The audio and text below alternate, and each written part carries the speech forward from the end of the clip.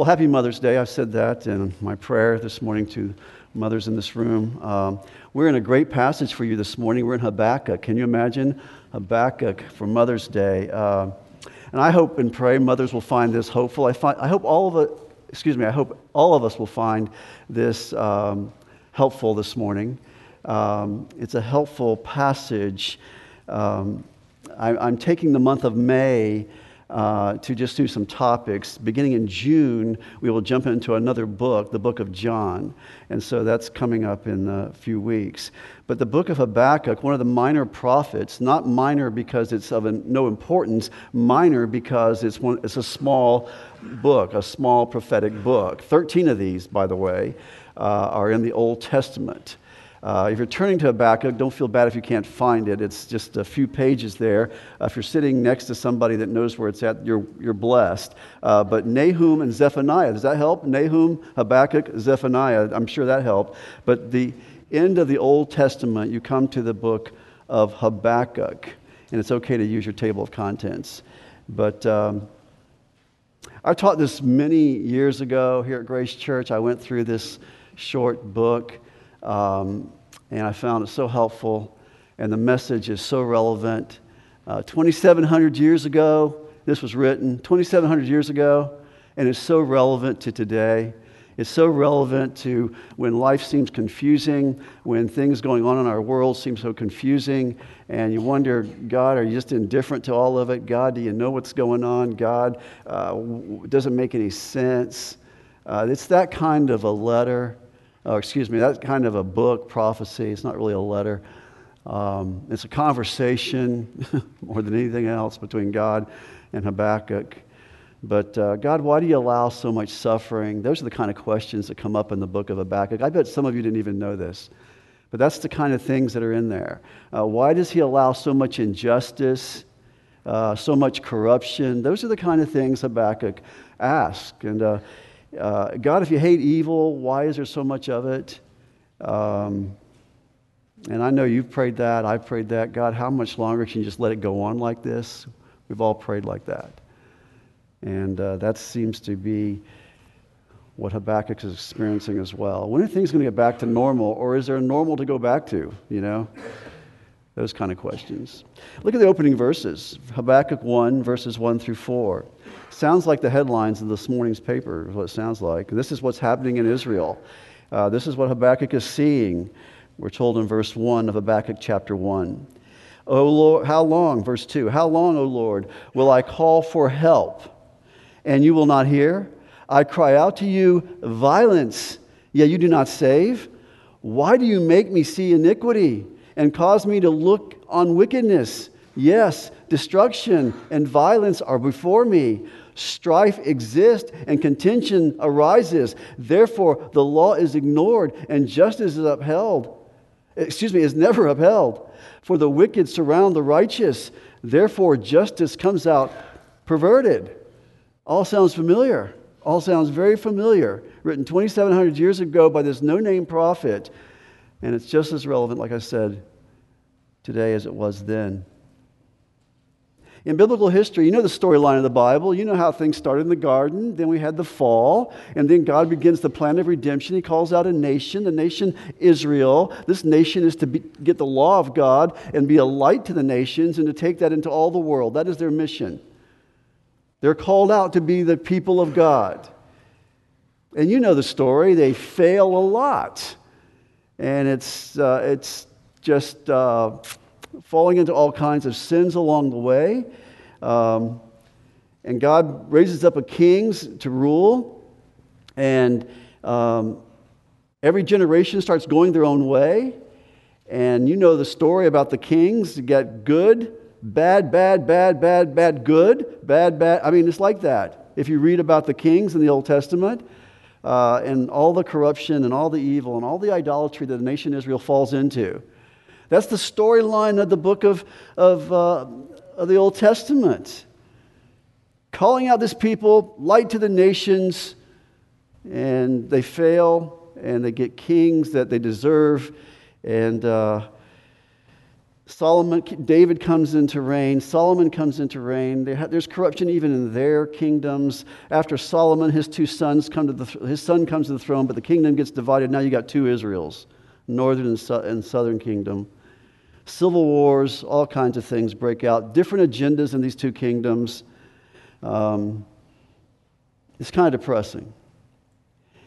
And then you come to Habakkuk, and Habakkuk is a time actually in Habakkuk's life when a good king was ruling. Josiah was a good king. 18 years into his reign as the king, he found the law hidden. They hadn't opened it in a long time. They had not opened God's word in a long time. They find it. It's read to him. He says, "Oh my goodness, we've been doing things wrong." And Josiah gets rid of all the idols. Josiah calls the nation to repentance. He just starts doing everything right, turning the nation around. And then Josiah dies. And Jehoiakim comes in, and he's a bad king. And things start to go downhill again. And that's where Habakkuk comes in. He's seeing things going downhill again. He's seeing them return to idolatry again. He's seeing the nation turn evil again. He's seeing injustices everywhere, violence everywhere. And it's what he's writing about. He's having a conversation with God. God, how long? You're going to make me watch this? How long do we have to see this? Lawlessness, this major political change. Now we're an ungodly nation once again. How long is this going? Aren't you going to do something about it? That's his question. Aren't you going to do something about it? And that's the same questions that we're asking. God, what are you doing? What are you doing? And so this book helps us. And how we respond when we don't understand. We don't understand. God just seems indifferent at times. I want to look at some responses that Habakkuk models for us, or Habakkuk is told to do, how to respond to all this. And this is a different kind of book, I've told you. It's more of a conversation. It starts out with a conversation between God and Habakkuk. In chapter 2, God gives a response. In chapter 3, Habakkuk responds in prayer. That's kind of how the outline goes. The first response, you don't see it written out, but it's going to sort of in the white spaces of your Bible, and it's sort of modeled for us. So stay with me on this one. And this is the point right here. And this is an important point. And like I said, it's in the white spaces. But you see, this is what's happening. Habakkuk models this kind of response for us. Turn to God with your questions. He can handle them, okay? Turn to God with your questions. That's what you see him doing here. The tendency sometimes is to turn away. He says he turns to God with his questions. And I read those opening verses to you. How long, O Lord, will I call for help? I just read those to you. What are you doing, God? This doesn't make sense. Now in verse 5, God responds. This is chapter 1, verse 5. Look among the nations. This is God talking now. Look among the nations, observe, be astonished, wonder. Behold, because I am doing something in your days. You would not believe it if you were told. Okay, you want to know what's going on? I will tell you, and you're not going to believe it. Be astonished. You ask, what are you about to do, God? And basically, God is going to tell him this, and this is the answer. He's going to say, if you think it's bad now, it's only going to get worse. That is the answer that he's about to give Habakkuk. Verse 6, for behold, I am raising up the Chaldeans, that's the Babylonians, that fierce and impetuous people who march throughout the earth to seize dwelling places which are not theirs. This superpower is going to come on the scene, and they're going to go through the earth and annihilate everything. The Assyrian Empire is fading, and now it's going to come the Babylonian Empire. And your cities are going to be affected. What? God, you're going to raise up a pagan nation to do that to us? You're going to let pagans come in and do that? God-hating people come in and destroy your people? What are you doing? And God describes them their power in the next verses. They're a dreaded and feared people. Their justice and authority, verse 7, originates from themselves. They got fast horses. They got a powerful army. They come for violence, verse 9. They collect captives like sand, verse 9. They mock at kings. They're not afraid of fortresses, verse 10. They laugh at them. They heap rubble and capture it. Verse 11, then they will sweep through like the wind and pass on, but they will be held guilty, those, notice, whose strength is their God. He's describing the Babylonians. This is what's going to happen. They're going to come in. They're going to come into the land. So, feeling some tension here and confusion here. Feels like he's got to defend God a little bit. Verse 12, he says, are you not from everlasting, O Lord? Habakkuk is speaking now, verse 12. Are you not from everlasting, O Lord, my God, my Holy One? We will not die. You, O Lord, have appointed them to judge, and you, O Rock, have established them to correct. I know you're not going to kill us. We have the promise you're not going to kill us. We know that you're eternal, that you're our God, our Holy One. You are a rock. They're going to correct us. Verse 13, your eyes are too pure to approve evil, and you can not look on wickedness with favor. So he says, God, I know you're an everlasting God. You're a holy God. You're the one who's running everything, and I know you, and your eyes are too pure to look on wickedness. You cannot tolerate evil. How can you do this? That's the question. How can you do this? Look at 13b. Why do you look with favor on those who deal treacherously? Why are you silent when the wicked swallow up those more righteous than they? That's a question. Why do the wicked prosper? One writer says. Why are you going to let the Babylonians, who are clearly more wicked than us, let them win? Next verse, 14. Why have you made men like fish of the sea, like creeping things without a ruler over them? The Chaldeans bring all of them with a hook. They're like fishermen. They have their nets. They're going to treat us like fish. We're like fish, and they're going to come in and just scoop us up and leave us on the shore to die. No, God, that's what we're like. This does not make sense. In light of who I know you to be, and this is me and you talking, in light of who I know you to be, why is it like this? Why is it going to be like this? Why are you allowing this? I know what you hate. I know what you love. How do you tolerate all this? That's the question. And so Habakkuk, the first response that Habakkuk has for us in this short book is he models for us. You just turn to him with your hard questions. Just turn to him with hard questions. All believers should do that. Turn to God when things in life seem confusing.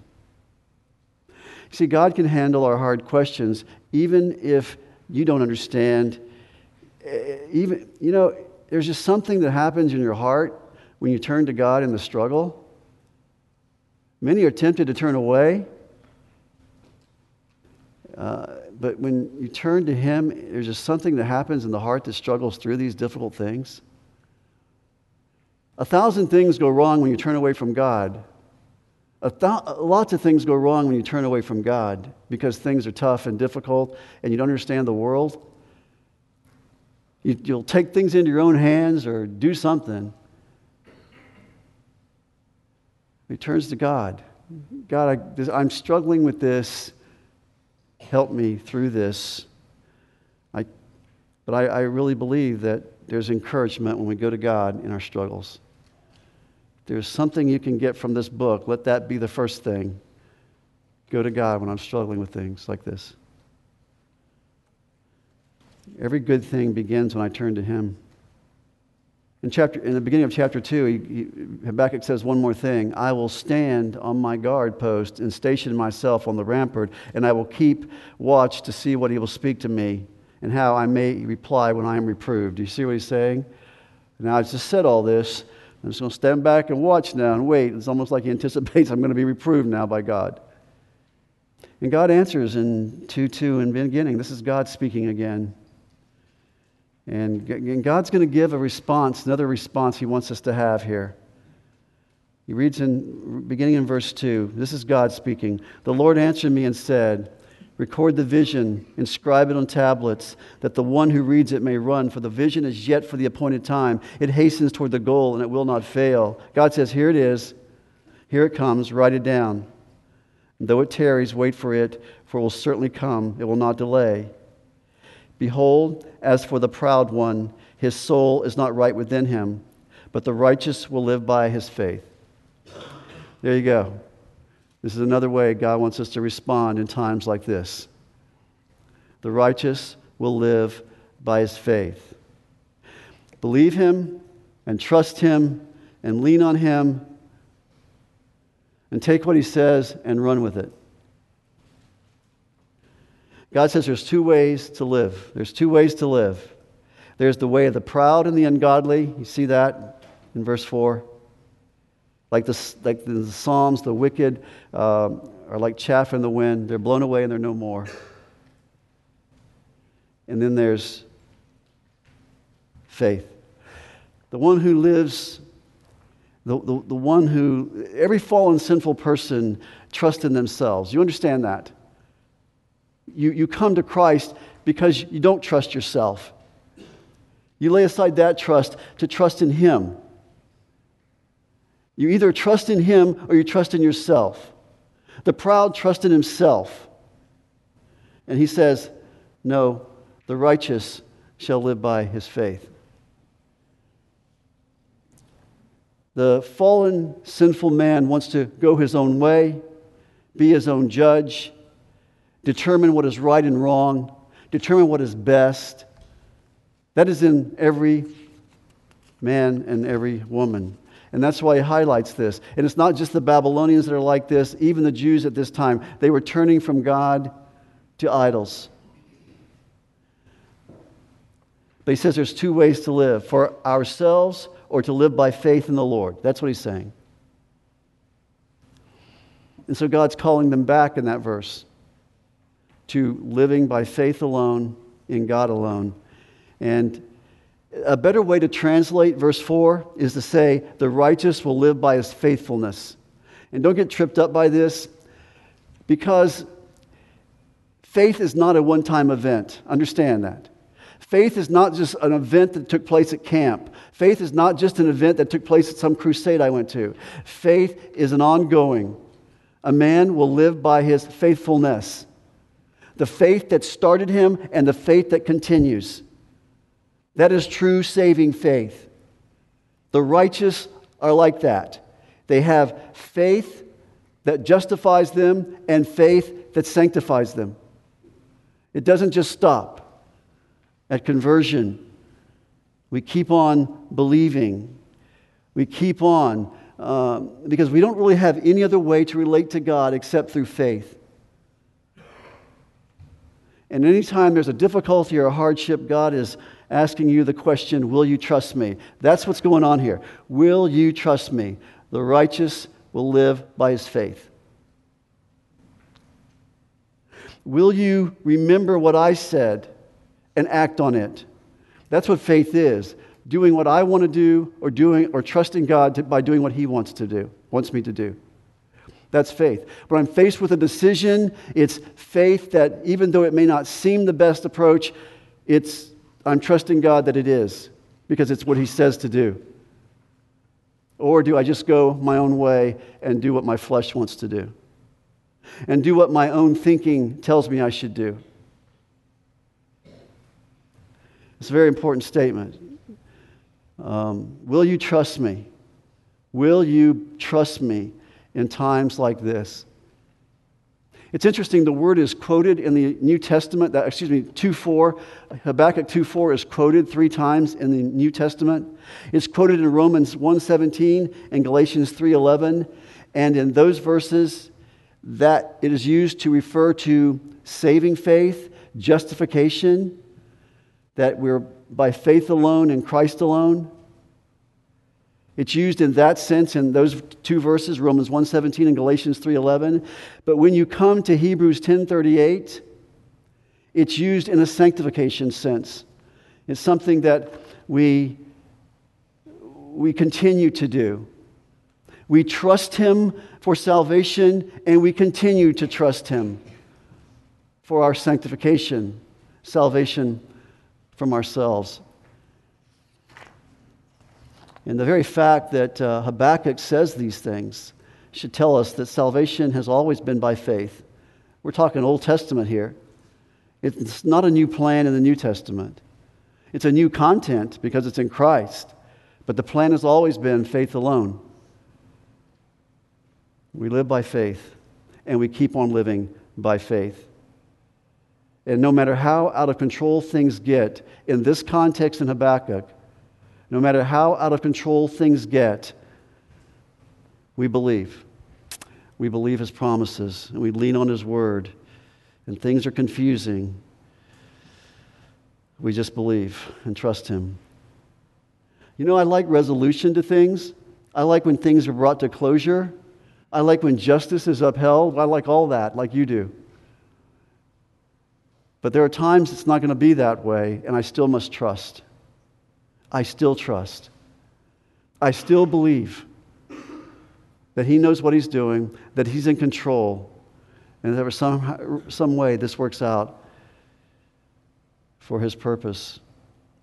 So just a very simple point here. Trust me. That's what Habakkuk is told to do. Trust me. The righteous lives by his faith. Lean on what you know.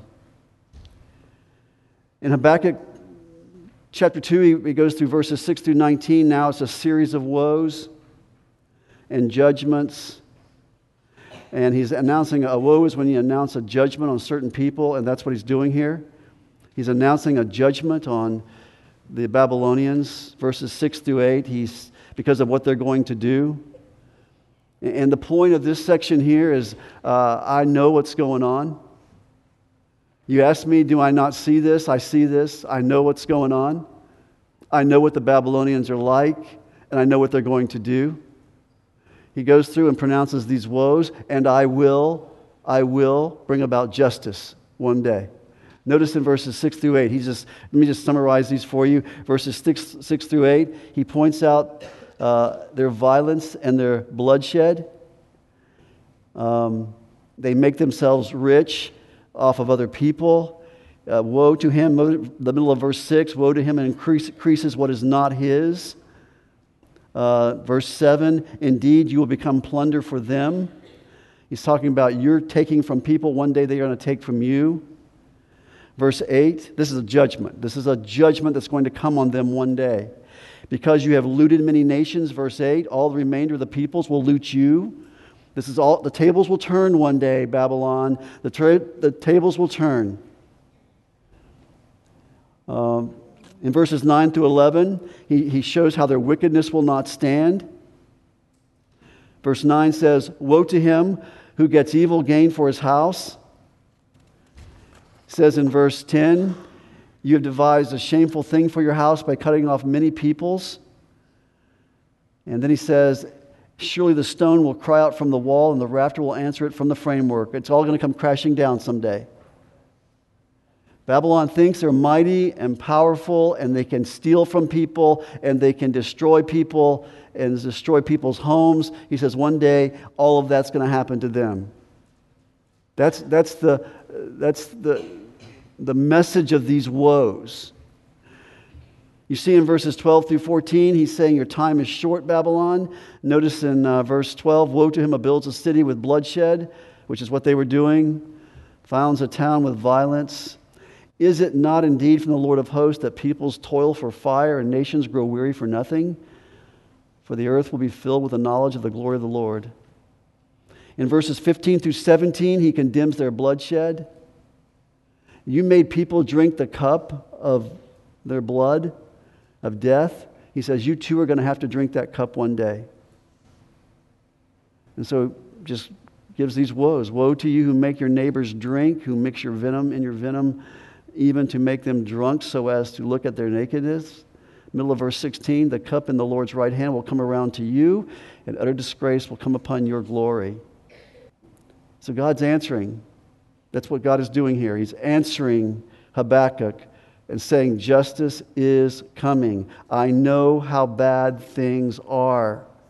I know how bad things are going to be.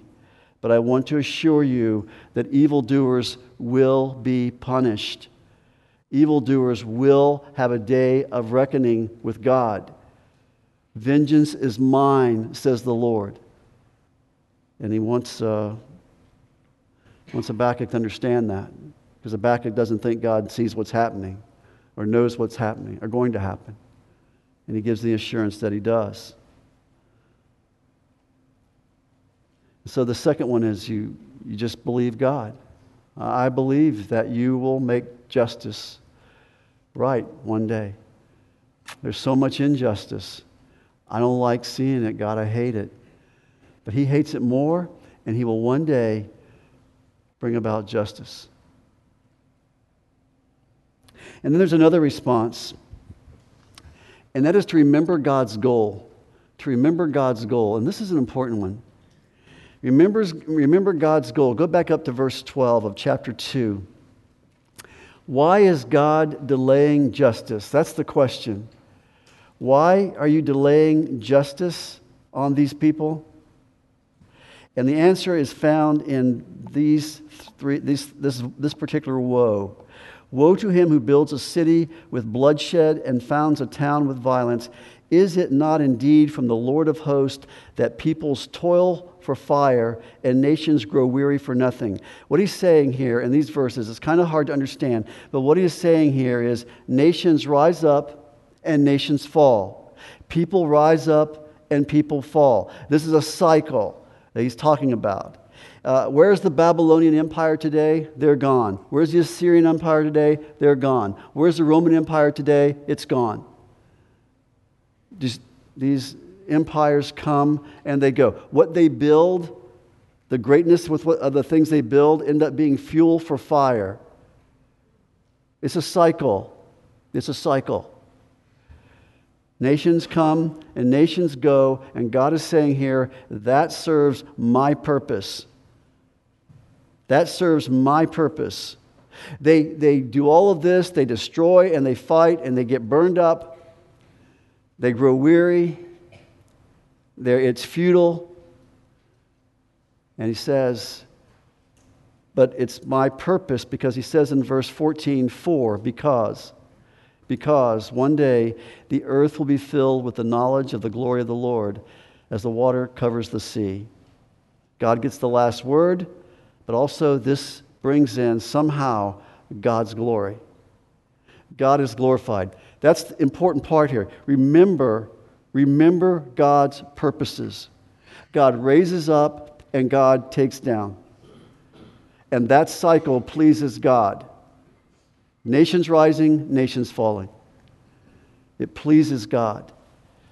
It reminds me of Psalm 2. The nations roar and the Lord laughs. They think they're so great. They think they're so mighty. They think they're so powerful. And one day, God will let them know who's really powerful and who's really in charge and who's really in control. The earth will be filled with the knowledge of the glory of the Lord as the water covers the sea. He will get the last word. And see, you could ask the question in Habakkuk's mind still is, how can Babylon, ransacking nations, killing people, destroying land and our temple, how does that serve your purpose to fill the earth with your glory? And God does not answer that question for him at all. God does not tell him how or why. God does not give all the puzzle pieces to Habakkuk. He doesn't give him the whole picture. He just says, this is what's going to happen. This is the purpose. All these things serve my purposes. Listen, think about what we know that Habakkuk did not know. Habakkuk did not know that during Babylonian captivity, Nebuchadnezzar would hear the gospel. During Babylonian captivity, Habakkuk did not know that Belshazzar would hear the gospel. During Babylonian captivity, the Jews are basically finally set free from idolatry. Idol worship is no longer a problem after the Babylonian captivity. I'm just saying, Habakkuk on the front end of this Babylonian invasion had no idea of what it would accomplish for the glory of God and what the purposes of God were in making it happen. He's got a goal, and if there's a right response to our world and to anything and the things happening in our world, is remembering that God's got a purpose, that God's in control. We can't see all the puzzle pieces. We can't see where everything's headed. We can't see the bigger picture of what God has in mind, except to know this, that He wants, as we saw in verse 14, the earth to be filled with the knowledge of the glory of God as the waters cover the sea. That's why He rises up and takes down. I mean, I can look back in your life and my life, and I can look back and say, oh, I understand better now. I see now. I don't have the perspective at the beginning, but I look back and I go, wow, I'm glad you did that, God. You're much wiser than me. Your plans are not my ways. Your thoughts are not my thoughts at all. I'm not even close. But God, you do things. You do things. I can't see you working out your agenda, but you've got one. There's a purpose in all things. And I think He sees us watching our political leaders fail so drastically and so horribly so that we won't put our trust in them. But that's a very dangerous thing, to put your trust in a political leader. You're learning that. I have. We all learned that, haven't we? He lets it fail before our eyes so we can see we can't put our trust in that. The freedoms that we have seem to be eroding, and once again, He's trying to show us, I believe, in the bigger picture. I don't know all the details of this in the mind of God, but it's certainly that when we put whatever we're putting our trust in, those are things He sort of knocks out from under us so that we'll trust Him more. To make us realize that we need Jesus more than we need our freedoms. To make us realize that Jesus is more important to us than those things. The last few years have done anything. They've revealed our idols to us. What we love more than God and we value more than God. Our autonomy is being threatened, and we don't like that. And God's possibly saying, you know what? You're not autonomous anyway. Every breath you have comes from me. Everything you have comes from me. So when God doesn't make sense, and whether I can put it together or not, His goal is to bring glory, His glory. And I don't know all the details or all the puzzle pieces to that, and you don't either, but I believe He does that by kicking out things from under us that we're leaning on that are not Him. And trust and rest in Him alone. And that's why faith comes before this particular response. It just makes us turn to Him and trust Him. Because we can't trust in ourselves. And sometimes life gets uncomfortable, but even that serves His purposes. I was reading about a missionary listening to a guy talk about a missionary in Pakistan who, imagine being a believer in Pakistan. You're total persecution. You have no rights. You're marginalized by society. You're poor. You don't get hired for jobs very easily. And just talked about the faith of those believers in that Pakistani church in meeting in some secret place in Pakistan. Just trusting God, because life is not comfortable for them. It's not easy for them. But it serves His purpose, and He's glorified in their response because they have faith, and that's all they've got to hold on to. And I mentioned this earlier, but here's another response we see. When we don't think God is making sense or in control, we're really vulnerable. You know what we're vulnerable to? We're vulnerable to idols. That's what we're vulnerable to. We're vulnerable to running to idols to hold us up.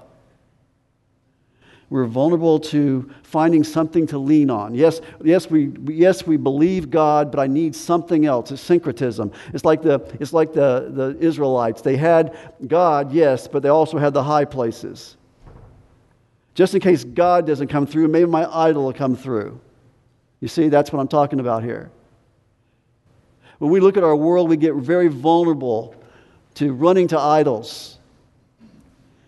And notice in verse 18 of chapter 2, what profit is the idol when its maker has carved it, or an image, a teacher of falsehood, for its maker trusts in his own handiwork when he fashions a speechless idol. So he's calling them out for their idolatry. Both the Babylonians and the Israelites. What are you doing? You're taking a piece of wood, thinking a piece of wood is going to help you. Now, we don't have a piece of wood, but we have other idols. Woe to him, verse 19, who says to a piece of wood, awake, to a mute stone, arise. And what is your teacher? Behold, it's overlaid with gold and silver, and there's no breath at all inside. See, where do we turn when we have a problem? I guess you can Google it. That'll certainly give you some kind of answer. It always does. Or we elect the next guy, the better guy. That we're going to get things back, so we trust in the political system to somehow turn things around. We put our trust in that. Legislate it back. That's where we put our trust. And like I said earlier, we see our idols more clearly in times of difficulty. We grumble about losing and complain about the inconveniences or whatever. So God is saying here, when I don't make sense to you, don't run to an idol. Don't run to an idol. Do not turn to things that that might promise resolution, but they cannot help you. We really do trust in political solutions. And I believe the temptation that we have had in the body of Christ in the last few years is the temptation to overcome evil with evil. You follow me? Overcome evil with evil. I'm reading a book right now on Christian nationalism because I'm trying to understand what this is all about. And there's different versions of it, so don't jump to conclusions that you think you know what it is just because I use that word. It's got different definitions out there. But one author I've read has actually said in there that we should take up civil disobedience, a just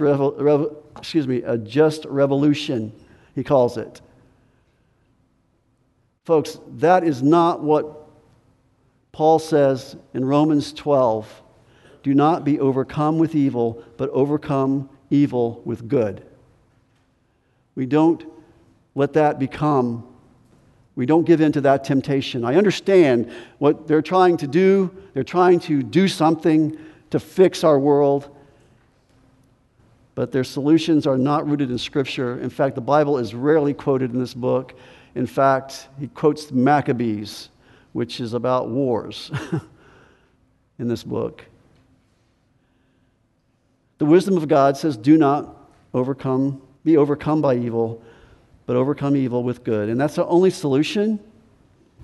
And verse 20, if you're still in Habakkuk 2:19 and 20, verse 20, the Lord is in his holy temple. Let all the earth be silent before him. What should bring a hush over every idol is trust and settledness that God reigns, that God's in control, that he runs the world, and only he is good and only he is wise. The Lord reigns is the only political maxim we need, according to John Newton. The Lord reigns. And then finally, the last response. God has spoken. God has said these things. God has laid out to him. By example, turn to God with your questions. Choose to live by faith. Remember that God's goal is for his glory, and don't trust in idols. And then finally in chapter 3, we see Habakkuk again responding, and he does it by picking up his guitar and playing a song. That's what he does. Look at the last verse of chapter 3. For the choir director on my stringed instruments. He has just sung a song here, a prayer. That's what chapter 3 is. It's a prayer in which he rehearses the faithfulness of God. That's what chapter 3 is.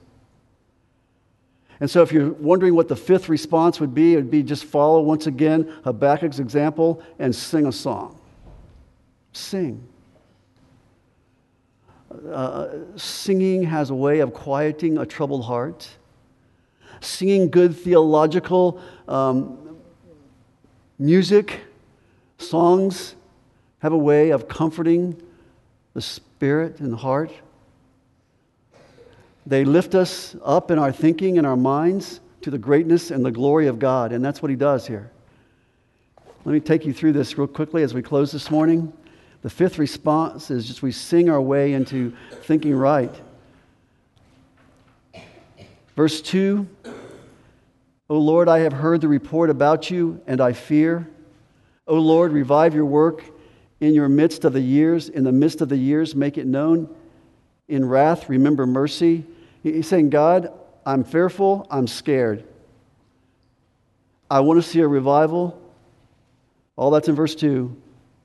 God, I'm singing a song that you would revive us. I'm singing a song that you would show us mercy, not wrath. We deserve wrath. We all deserve wrath, but show us mercy. We need to preach the gospel to others who are under the wrath of God, that they would know the mercy of God.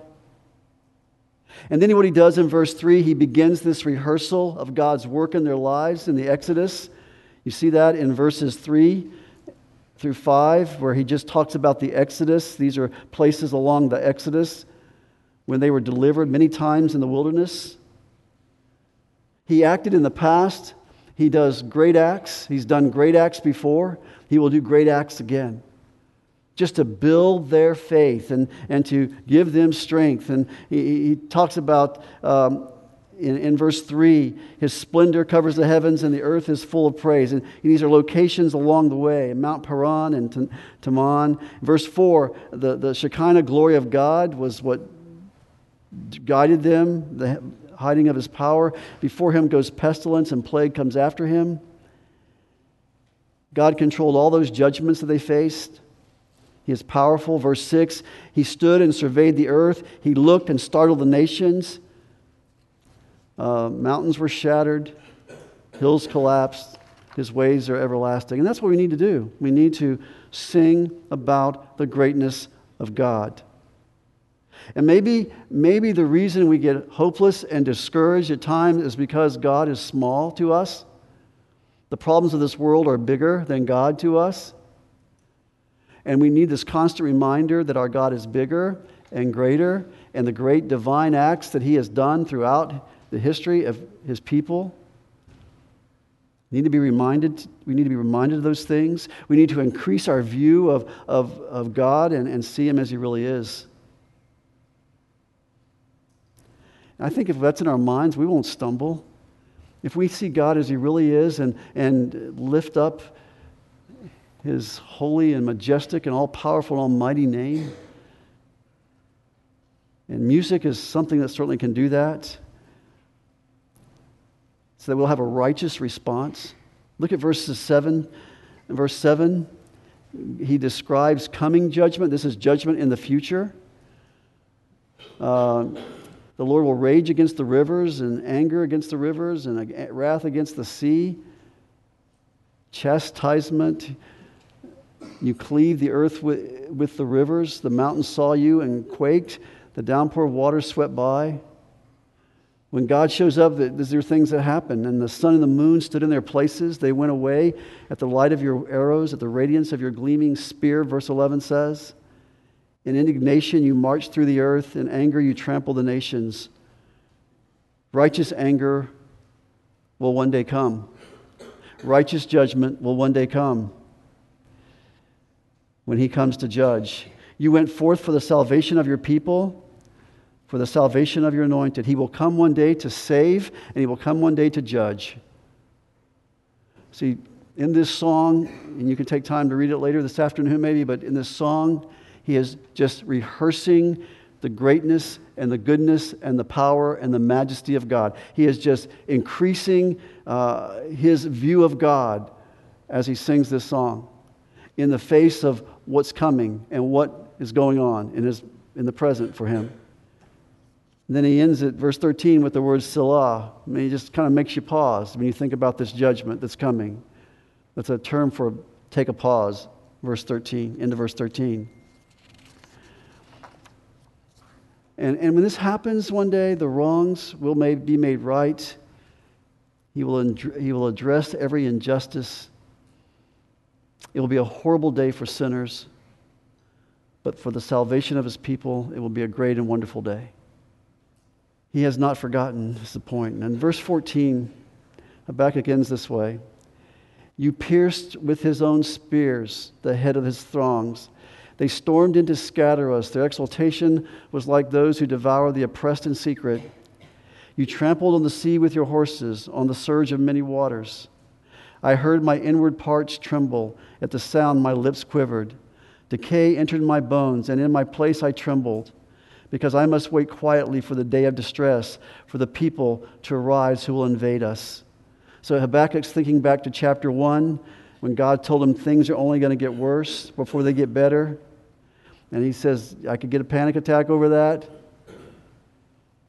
But he says, sing your heart quiet, rest in his promises. And this is how he ends it. You're familiar with these verses we read earlier in our service this morning.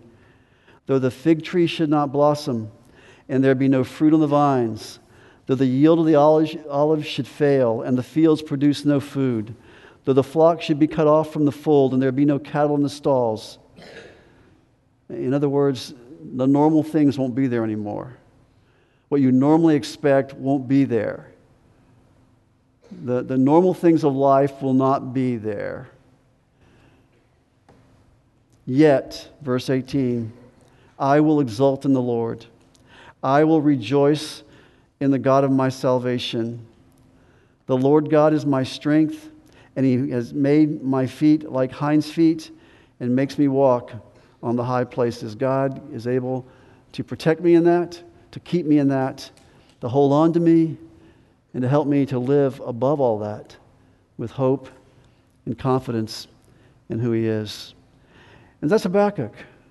That's Habakkuk going through similar things that you and I face and telling us this is how to respond. This is how we respond. This is how when life gets confusing and difficult and God doesn't seem to make sense, tell him, express your concerns, your questions to him. Don't turn away from him. Turn to him.